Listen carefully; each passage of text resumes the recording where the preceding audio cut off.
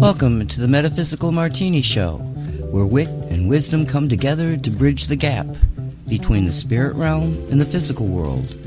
With Ani Avedissian, the Mad Shaman, a production of CosmicReality.com.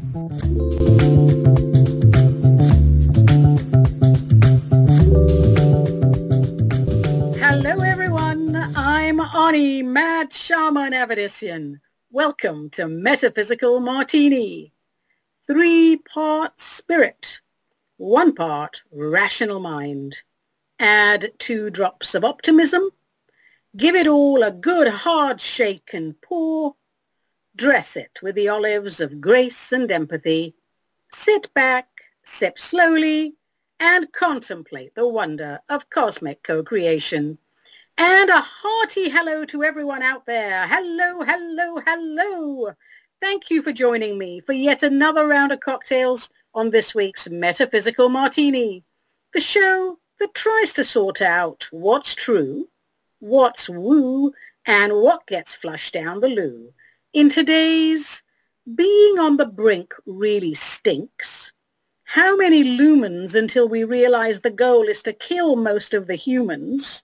How many booster shots until you connect the dots? Will we admit the con or march forward into the kingdom of the automaton? Why is everyone so stupid and frightened?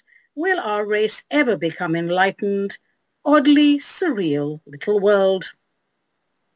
As always, my darlings, we try to do this with as much grace and empathy as can be mustered on any given day.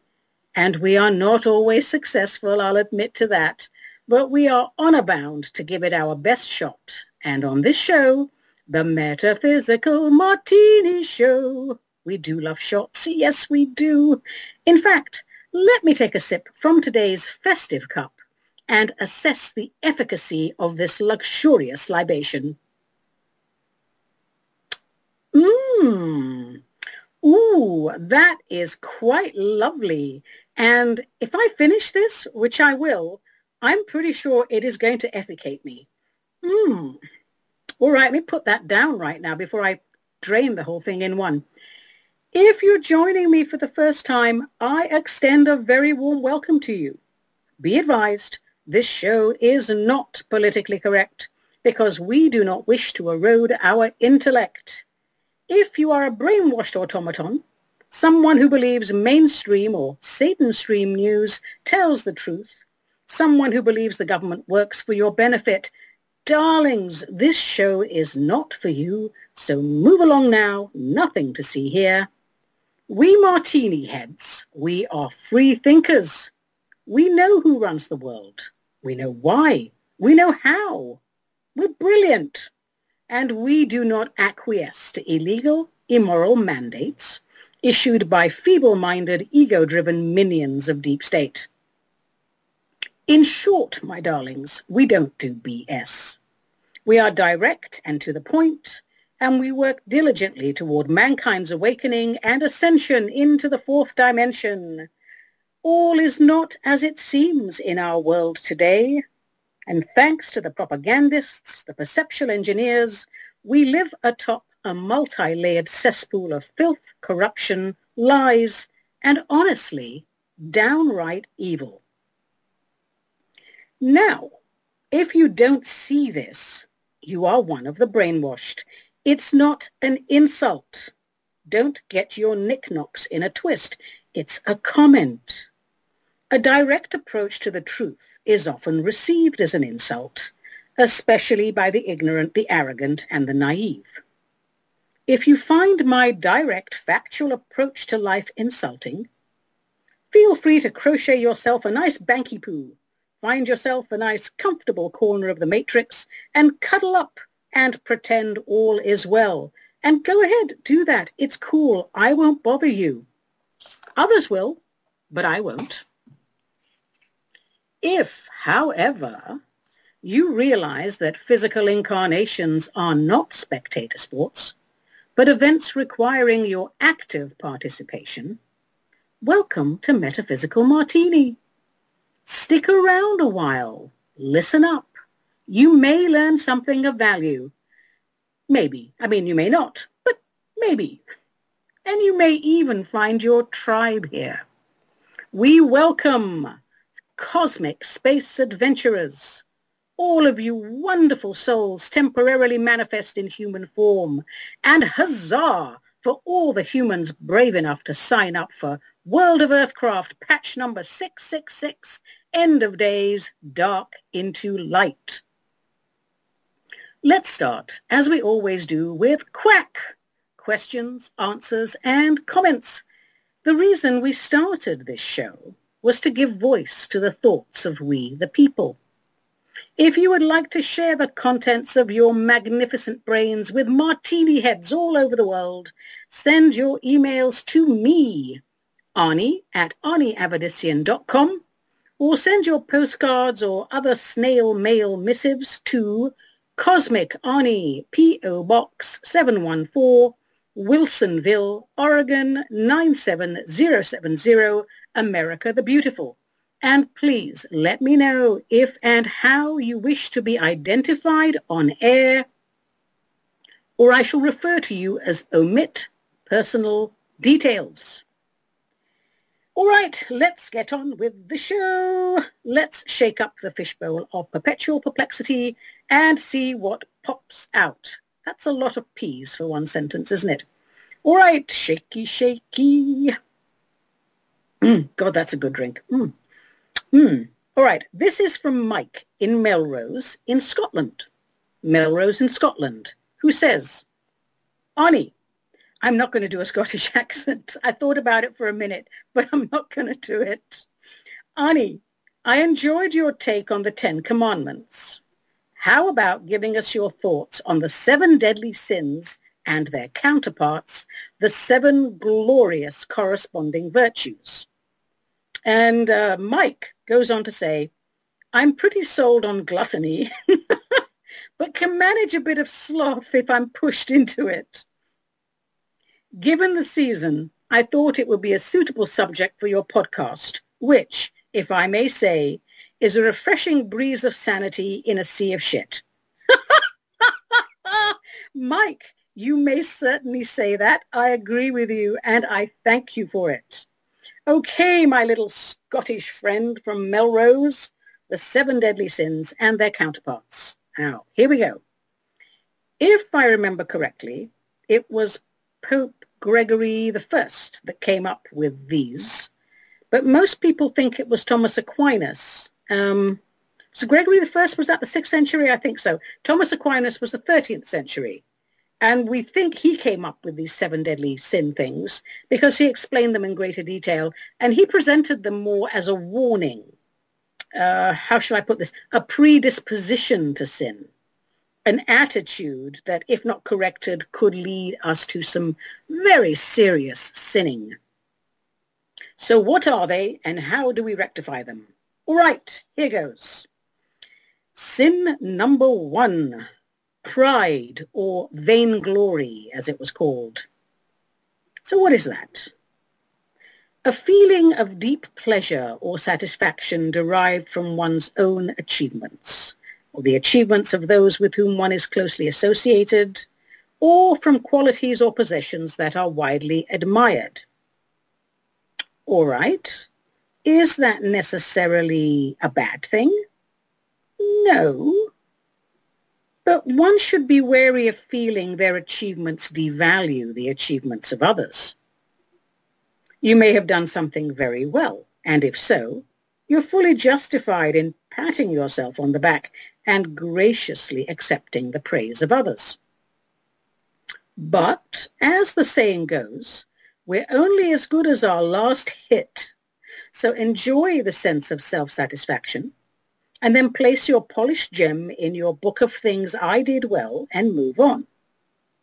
The sin is in vainglory, excessively proud of oneself or one's achievements, being overly vain, thinking you're better than anyone else because you did this one thing oh so well.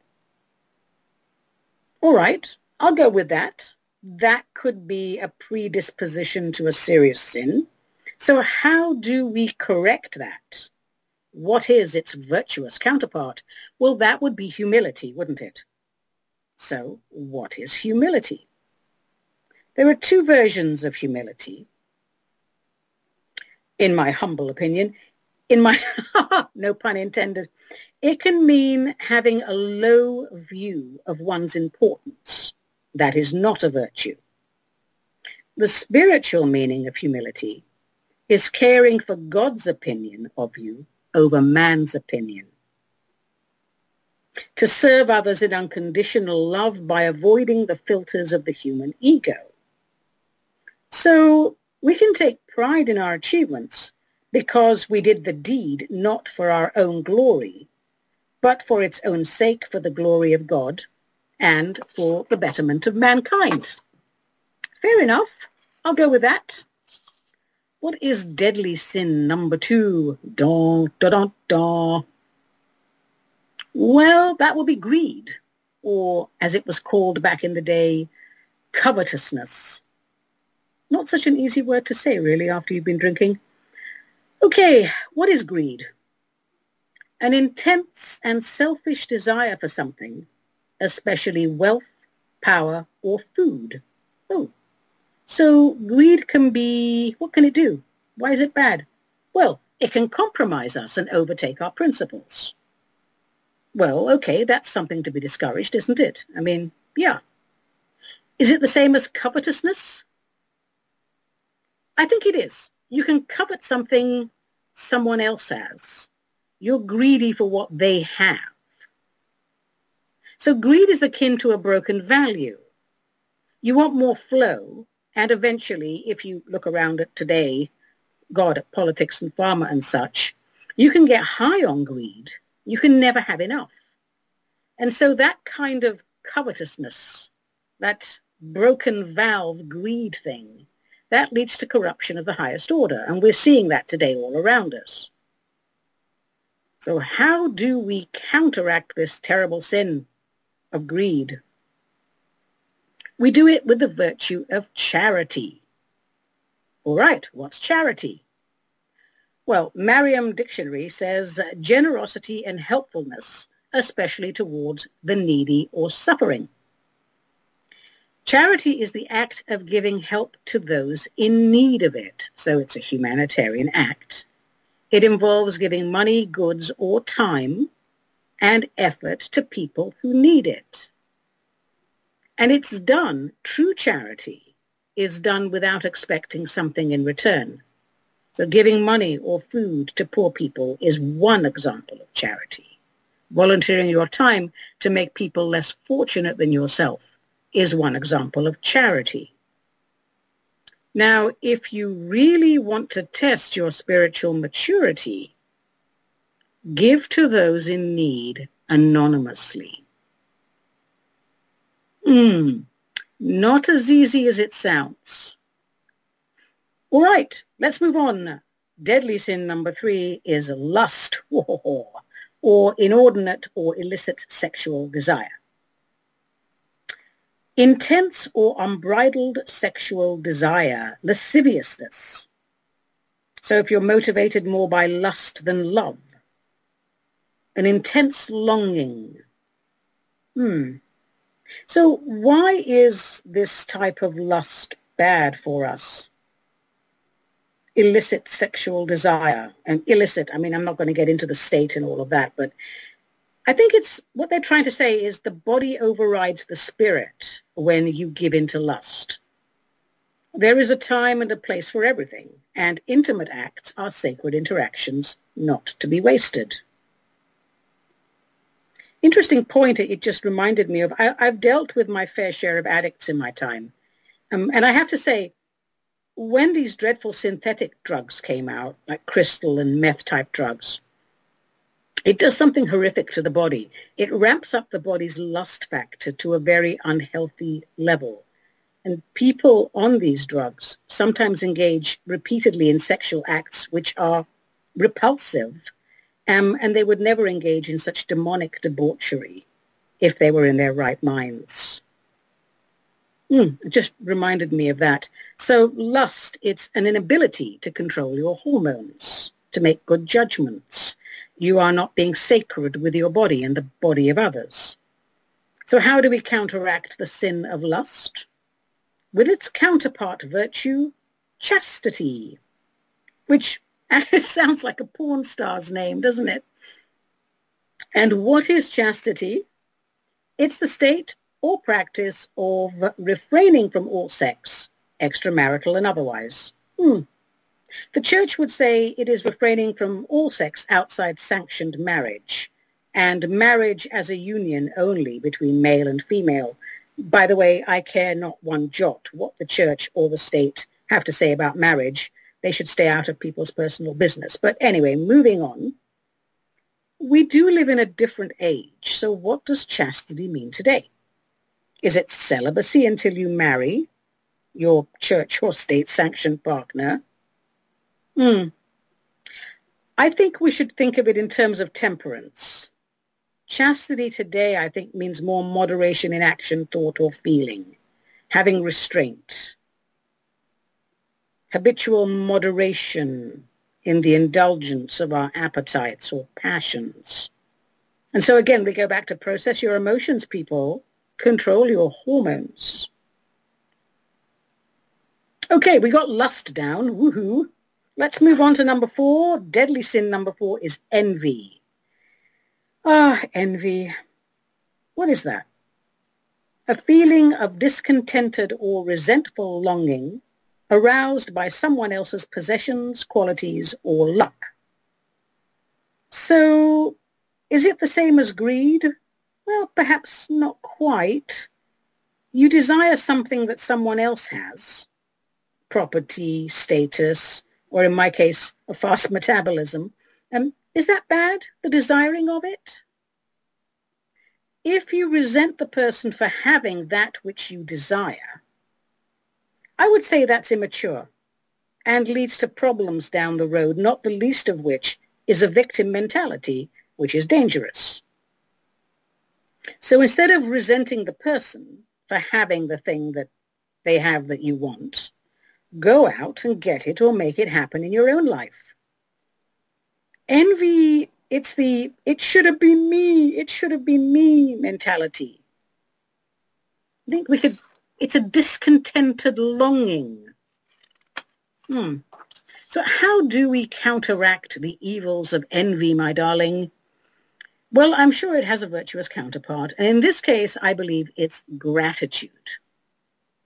The quality of being thankful.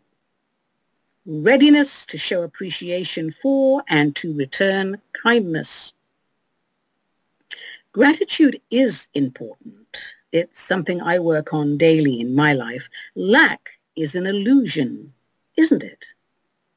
From a universal perspective, the universe overflows with potential, unlimited abundance, yet most of mankind lives paycheck to paycheck, with no idea how to break free from this carefully created for the masses cycle of lack.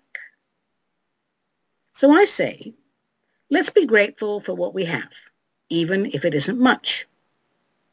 Start by blessing that which is in front of you. You know, blessing, it's the same as conferring prosperity upon. Bless that which you have and it will grow. Resent that which you have, because perhaps you have less than others, and you're hexing yourself and saying to the universe, see this one loaf of bread I have to eat. One loaf of bread, I resent it. It has diminished value for me because my neighbor has 6 loaves of bread. So now you've hexed what you have, and the universe, who has no option but to respond to your outgoing vibration, says, Arnie doesn't want that one loaf of bread she has, so let's help her get rid of it, and she can starve, because clearly that's the vibration she's putting out, and that's what she wants. You know, it's not rocket science, is it? It's common sense. These laws of the universe, they're not mystical and mysterious. They're based on common sense, not a bunch of wonky woo-woo. All right, we got that one down. What's next? Where are we? Number 5? Number 5. Gluttony, which is usually understood to include drunkenness. Oh dear. Watch out, martini heads. Okay, what is gluttony then? Habitual greed or excess in eating. What is gluttony? Eating, excess in eating, habitual greed. Okay, why is it a sin?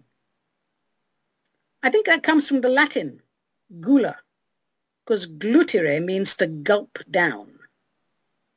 So we're getting this impression of gluttony as overindulgence, habitual overindulgence, overconsumption of food and drink, or perhaps even luxury items to surround yourself with, anything that conveys a sort of a shallow status symbol. So in religion, it's considered a sin if the excessive desire for food causes it to be withheld from those in need of food. So let's look at this a little bit, in detail. Overindulgence in food especially, and drink, is not good for the body. Now, in antiquity, hunter-gatherers had different eating habits. If they had a good hunt, they ate a great deal of meat and preserved what they could according to their abilities of the day. Now, those human bodies back then adapted to gorging than starving. It was not gluttony. It was get it while it's edible and hope for the best. But that's not the case in today's soft, centralized urban environment. We have access to food, most of which is not actually food or healthy, but we have access to edibles 24/7, so overindulging is not necessary. And due to large amounts of processed foods, our digestive systems have lost their teeth, and gorging shortens our lifespan.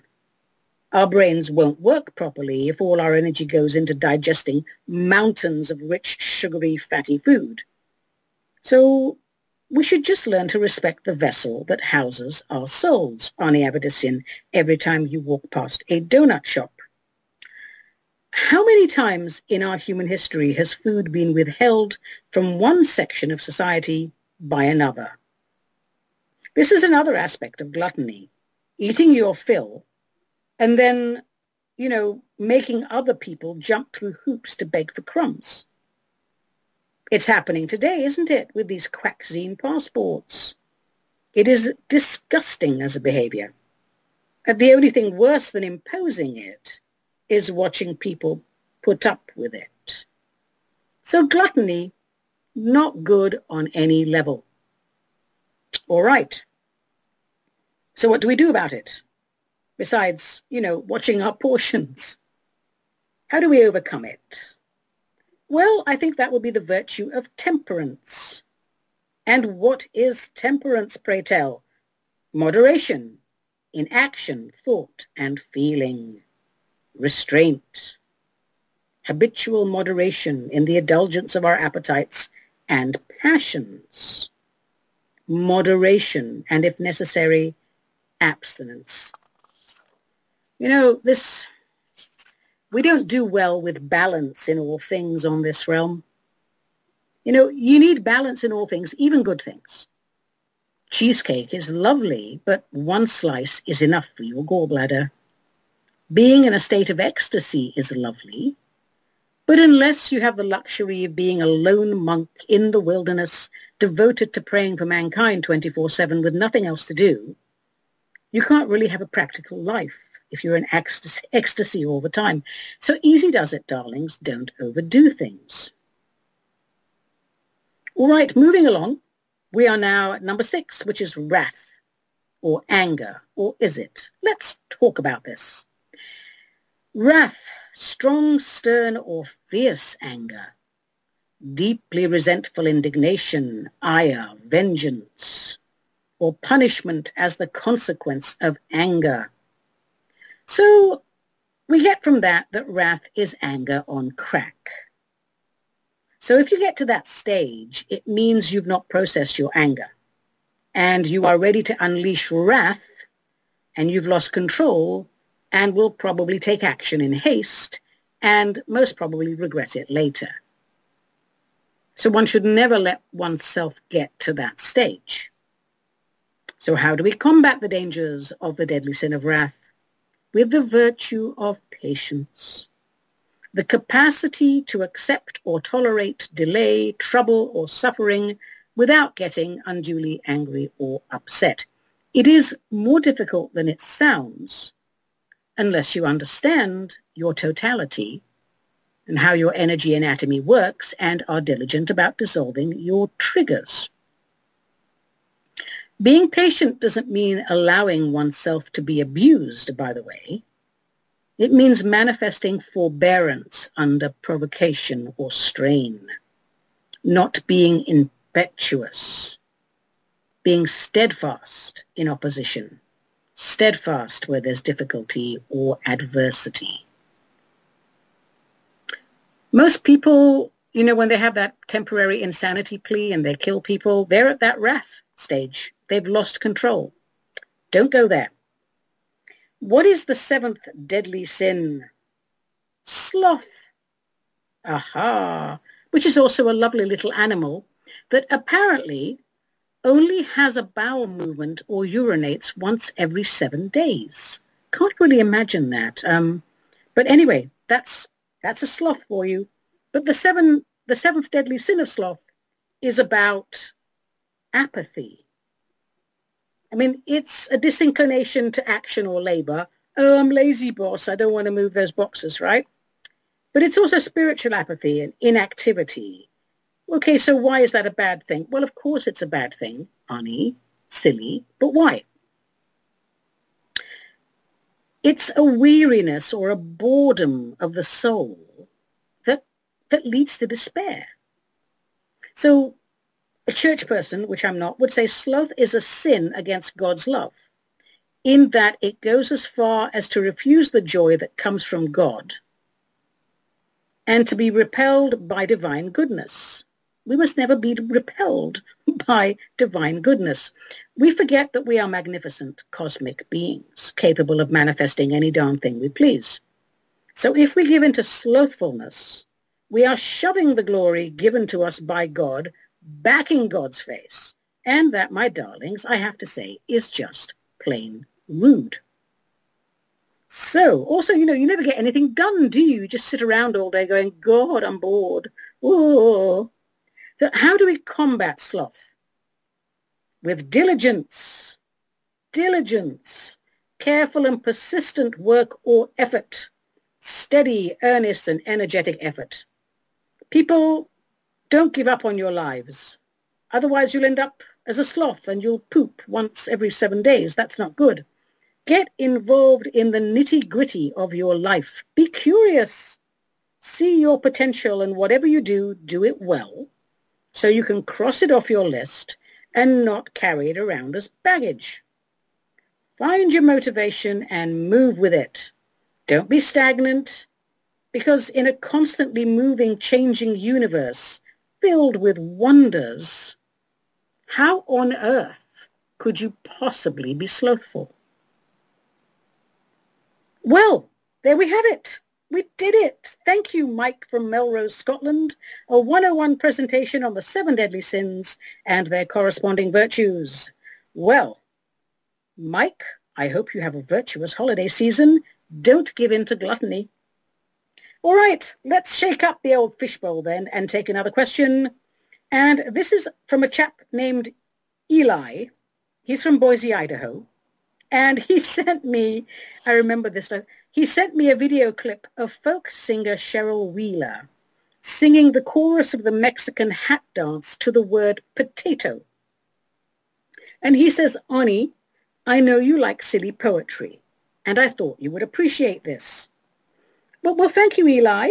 I do appreciate it. And guess what? I'm familiar with this song. I mean, it's been years. But I first heard Cheryl Wheeler, who is a lovely folk singer, sing this well over a decade ago. And I wrote my own lyrics to it at the time.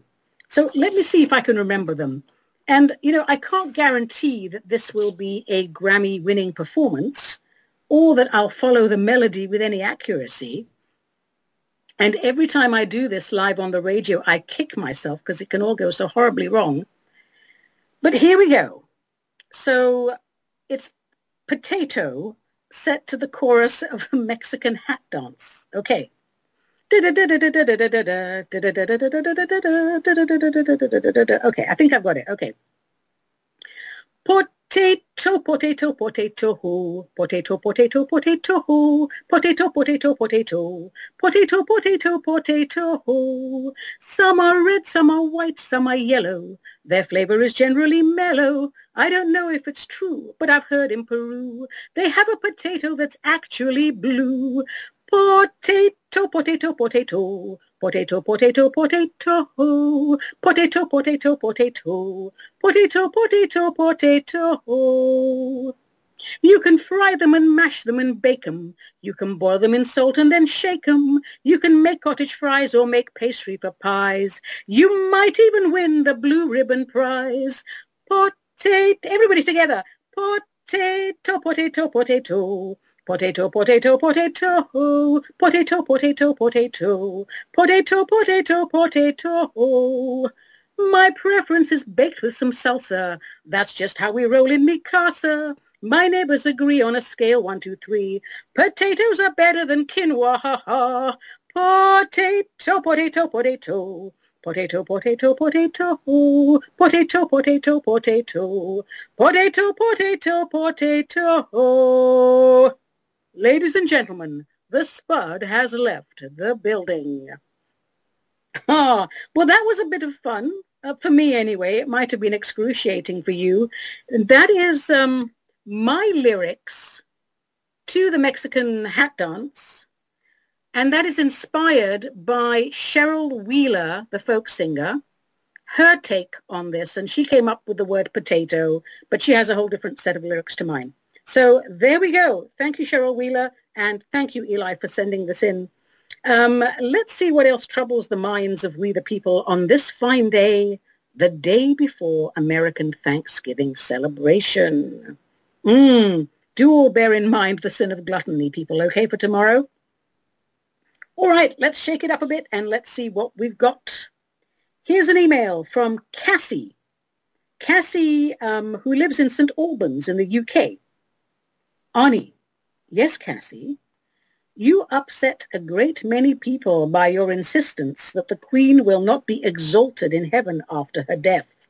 Ooh, I'm in trouble in St. Albans.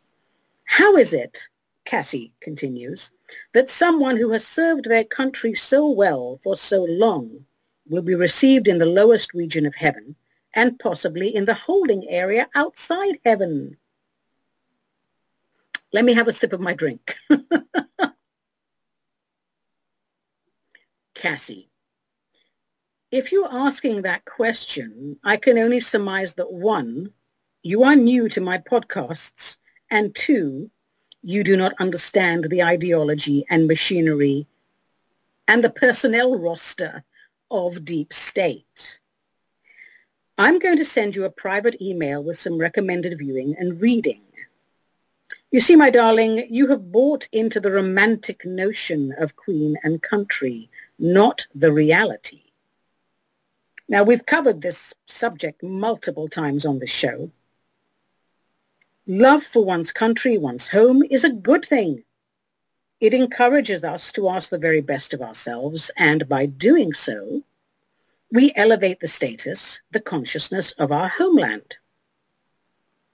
If our queen or leader is the benevolent and wise leader, she too deserves honor. But in all honesty, Cassie, can you not see through the charade?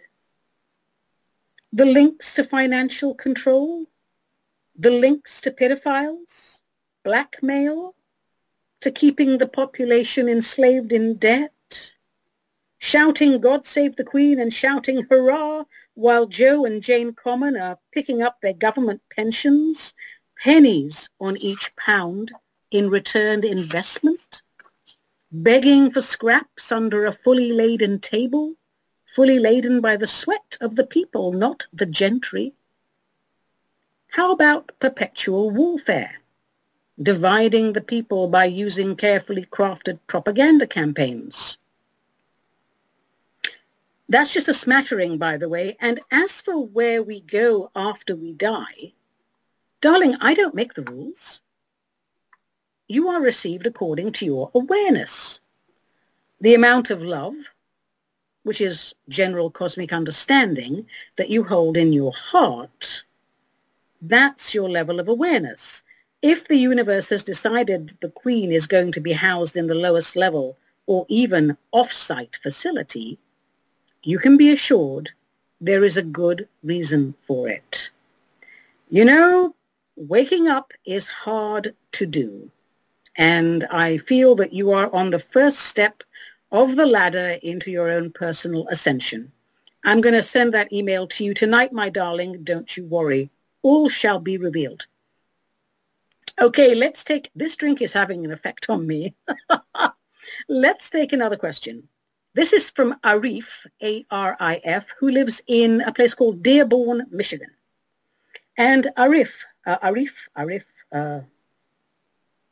we'll go with Arif, asks, Dear Mad Shaman, my friend attended one of your Zoom meetings recently and shared some of the information with me. He said that you said that if you are thinking about killing someone, that you should have a foot massage, and that by doing that, you would lose the desire to kill. I am having trouble believing that. I remember this meeting. Okay, Arif, first, we should address your use of the word that. You can have too much of a good thing, you know. Now, with regard to killing people and foot massages, keep it together, Arnie, I'm about to get the giggles. The basest human emotions are processed in the lower chakras, below the waist. And when you get down to the feet and the ankles, that's where the darkest emotions are processed. If you're having murderous thoughts, I advise some deep breathing, followed by a nice hot foot soak, followed up with a nice relaxing foot massage, preferably with some aromatherapy. Lang Lang is very good, and rose. You know, that way you can relax while sorting your emotions out.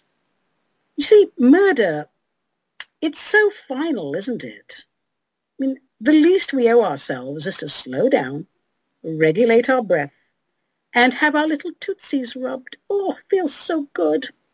Anyway, Arif, now you have correct context, and thank you for writing in.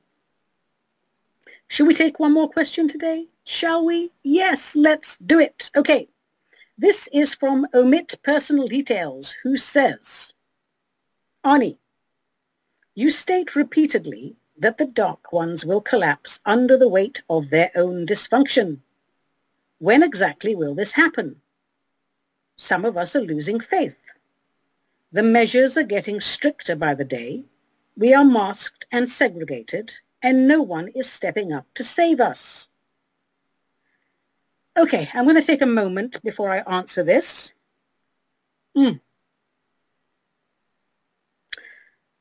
Look around you. How can you not see that this is actually in progress?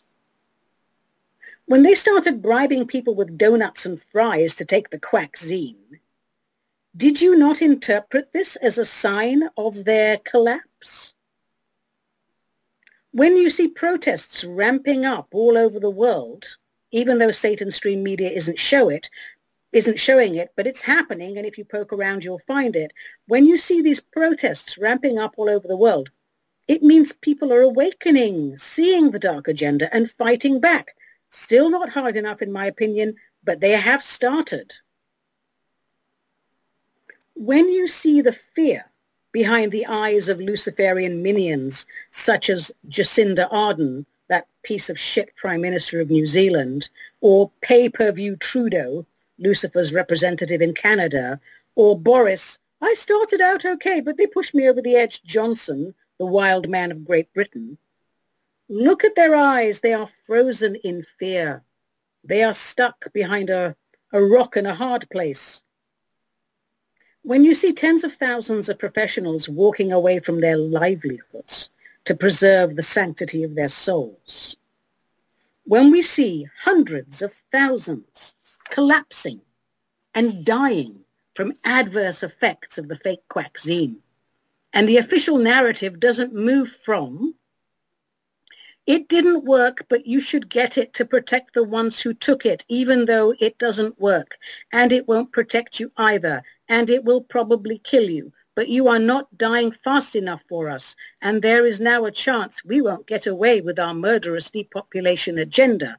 But we don't know what else to do now because we didn't really have a plan B, so we'll keep saying the same thing over and over again, because you fell for it in history over and over again. And with this quack zine, you fell for it the first and second time. And oh yes, please have a booster every 6 months, because you will never be fully quacked, because it's not actually a quack, but a bioweapon. And please, would you all please hurry up and die so we can pull this off? We are very nervous now, but you keep acquiescing, so we keep ramping it up to see how far we can push you. And oh my God, people, just please die. Oh, and yes, we may have to unleash smallpox, so please just die now, thank you. No one is coming to save you. Take off your bloody mask and withdraw your custom from anyone who bends the knee to the darkness, anyone who makes their fellow man jump through hoops for a bit of food and drink. Darling, this insanity is happening because you delegated your thinking to the darkness. And now you want to delegate your salvation to the light. Let me ask you, all this time, which faction have you supported? Dark or light? On a daily basis, your actions each day since this madness started, have you bent the knee to the darkness for the privilege of remaining in its matrix? Or have you removed yourself from it and sought out like-minded people with whom you can create a new social body? Have you acquiesced to having demon parasites injected into your body for the sake of convenience? I know, I can sense how pissed off you are hearing me right now. Believe me, I have to control myself every time I get a letter like this. It takes me a minute or so, as we've been saying the same thing for years and years and years. I don't think people really understand the meaning of tyranny or the meaning of resistance. To quote David Icke, human race, get off your knees. Mandates are not laws. You accept them as such as soon as you acquiesce. Stop being such obedient little servants of the state. 1 full week of global mass non-compliance and the whole bloody thing collapses. Police officers don't want to enforce these ridiculous instructions. They don't want to be hated by the communities they live in, let alone be pulled from their houses and beaten to a pulp on the other side of this, as per World War II. The army doesn't want to fire on its own people. When will the people realize the power they hold as the majority? Look, love, resistance is not one event. It's ongoing. If you say, oh, I just need a pint of milk, so I'll put on my mask and buy it from the corner shop instead of driving 20 minutes to the store that doesn't enforce the satanic ritual of mask wearing for services and goods. It won't hurt, but it does hurt. Multiply that by millions of people doing that several times a day. It does hurt. It is acceptance of evil. You have bowed your head to the darkness, covered your face, denied your identity for the privilege of exchanging money for goods and services. What is it that people don't understand about the mark of the beast? I mean, do you think that when we talk about Lucifer and satanic agendas and rituals, we're talking about a big hairy devil with a long tail, a giant penis, and a bright red ass? No. I mean, the people at the top of the chain of evil do indeed worship the fallen one, but we're talking about the ideology that stems from Lucifer's decision to create biological beings without the cooperation and blessing of Source Creator I Am. Why would anyone step up to help us if we're not motivated enough to help ourselves every day in every way? This evil that we're experiencing. This evil rode triumphantly on the tsunami-sized wave of our collective gullibility and fear.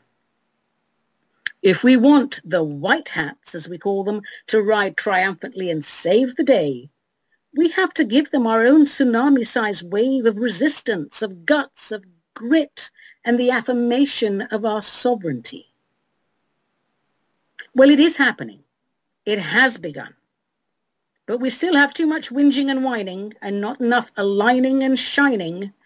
And cowbell. We need more cowbell. People.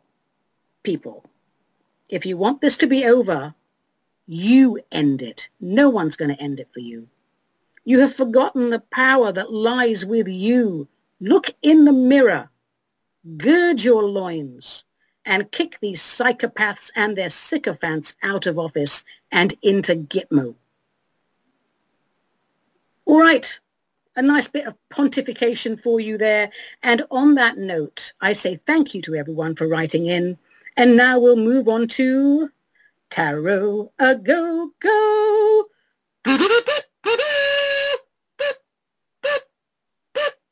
It's a little what the heck with your favorite tarot deck using the Robin Wood deck. And today's card is, what is it? What was it last time? It was the Seven of Swords. Seven of Pentacles. Seven of Pentacles. All right.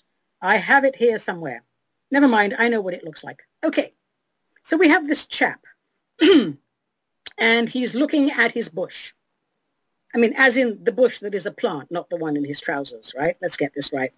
And he's generally contemplative. He believes he has planted, yes, let's go with that. He's planted fruits, and we can see those fruits in the form of 7 large pentacles on his bush. One gets the impression with this card that it represents the feeling of a slow and a steady growth. He's taking stock of his investments, and he feels that things are going well. His hard work will bring him good returns. He has to wait a bit, though. The fruits are not quite ripe yet, but soon. Now I actually have the card, and the more I look at the card, the more I feel it could be read a number of ways. On one hand, we did well, hurrah, and now we can wait. And on the other hand, I get the sense of, did we though? Did we do as well as we thought? I mean, is the project coming to fruition, or was it a wasted effort? So when you get this card, I advise a reevaluation of the project in hand. Perhaps you've taken it as far as possible. And if you want to see continued success, you're going to have a new approach to it. Or perhaps you're not consistent and diligent. In a generally positive reading, this card tells us we're on the right track. It's a good card. But in a less than positive reading, this card could represent wasted effort. At the very least, it does ask us to review and to regroup. There's imbalance somewhere, and it might have as much to do with your health as anything. And of course, the reason for your reading will give you the clues on that. Remember, just because it's a pentacle, it's not always about money. It's all the things that go into making the money. Well, let's turn it upside down now, and let's see how we feel about it in the reverse position, also called the challenged position. Kind of makes you want to have a drink, really. It's a bit demoralizing, isn't it? All sorts of emotions are welling up in me now. A disappointment, loss. I've made some hard choices and they weren't the good ones. I have a strong sense of missed opportunities. Anxiety about money, investments, could even be bankruptcy. I do have a sense of despair. But I'm going back to demoralization. That's really what I feel when I turn this card into the reverse position. I feel that I just ran out of juice. That hope is fizzling out. Perhaps I'm overwhelmed by debt. Learning some hard lessons from some really bad investments.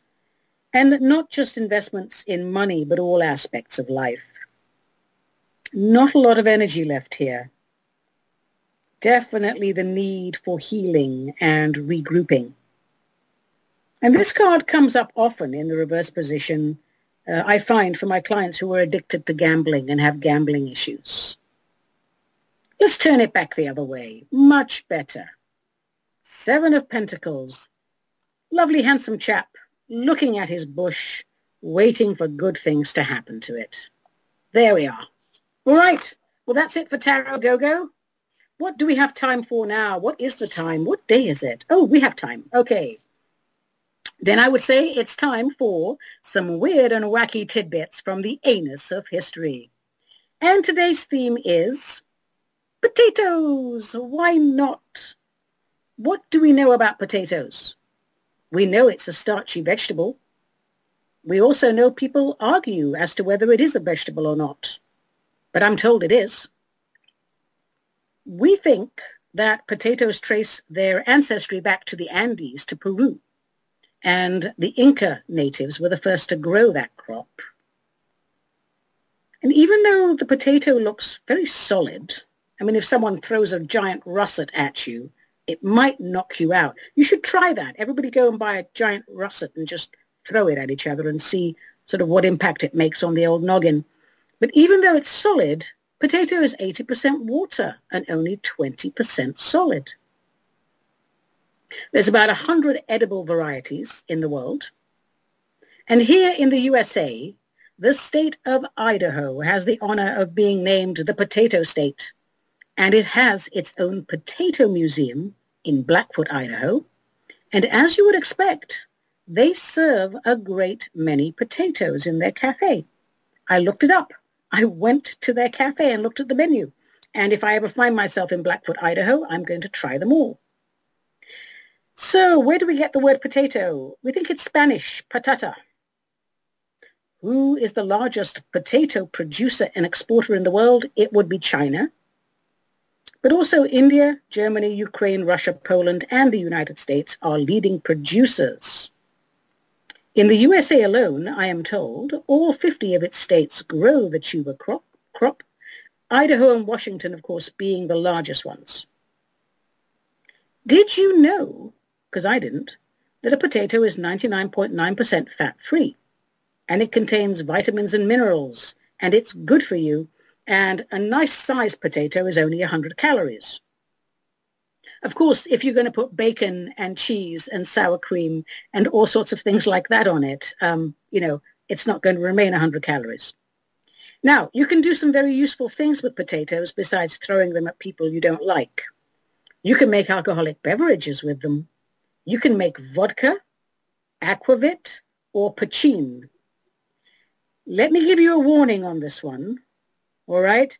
Potato vodka is good. Aquavit is good. Macro-produced poutine is good. Do not be conned into drinking potato distilled liquor from somebody's garage like I was. You will die. I actually died from drinking potato vodka in someone's garage, and it took me 3 whole days to come back to life. So I'm just warning you, it could really have serious consequences. There was another little tidbit someone sent me about potatoes. Oh yes, during the gold rush, I guess, it was the Alaskan Klondike. That's an ice cream bar. No, there was an Alaskan Klondike gold rush, 1890s. Potato had a very high value due to its essential vitamin C content. So people traded potatoes and gold directly. Now, you can get potato poisoning if you consume the leaves and the green stems, because those are toxic. So don't do that, because you'll get abdominal pain, fever, nausea, headaches, vomiting, and it could take a few hours to get there. And if you're already in a bad state, dehydration, well, you could die. Don't do it. But over 1 billion people each day eat at least one potato each day. Here in America, the average consumption is at 140 pounds of potatoes per year per person. That's lovely. Germans, of course, they eat more. Well, they eat more, more potatoes. 200 pounds of potatoes per year per German. That's exciting. German potato salad. It's got bacon in it. It's very nice. I heard, and I know that this is true because it was fact-checked, not by Facebook, but by real fact-checkers. Potatoes were the first vegetable grown in space. 1995, the Space Shuttle Columbia had an astroculture plant growth facility. And they grew potatoes, and they were edible. How wonderful is that? And our final little potato tidbit, I'm going to give Marie Antoinette the honor of this, because she gave birth to potato in fashion. She received a bouquet of potatoes from someone, and the flower on the potato became trendy because she made a public appearance decorating herself with potato flowers on her clothing. The world is indeed a very strange place, but Marie Antoinette, God bless her, God rest her soul, she led a very sheltered life. She couldn't understand that they were actually poor people. I believe they built her own village where everything was idyllic. So poor lady, when she said that they said, well, the people don't have bread, and she said, let them eat cake, she wasn't being rude. She genuinely didn't know that people starved. Oh, God bless you, Marie Antoinette. Well, I think that's it for the potato tidbits for now. I do love potatoes. In fact, I'm dieting. I'm always dieting because I'm a bit of a potato myself. I like them baked, but I have a real spot for chips, or French fries as we call them here. Extra crispy. After all, I grew up and spent half my life in London, England, where we were always at the chippy. And we eat our chips with salt and vinegar and occasionally a nice piece of battered and fried haddock. Oh, man, those were the days. Oh, have a couple of pints at the pub, have some chips, walk 3 miles home, and you never, ever put on weight back in the day. Well, my darlings, oh my gosh, it's almost an hour. How does this happen? I think that's it for today. I have finished my lovely drink, and that always means the end of the show. Today's real-life cocktail is, wait for it, it's called a nightmare. And I must admit, I wasn't expecting to enjoy it. But, ooh, yum, yum, yum. Now, I don't drink for my own pleasure, people. I do this for you every other Wednesday. I try out a new cocktail for your pleasure, not mine. The nightmare is a keeper, and here's how you make it. 6 parts gin. I'm using Bombay Sapphire today.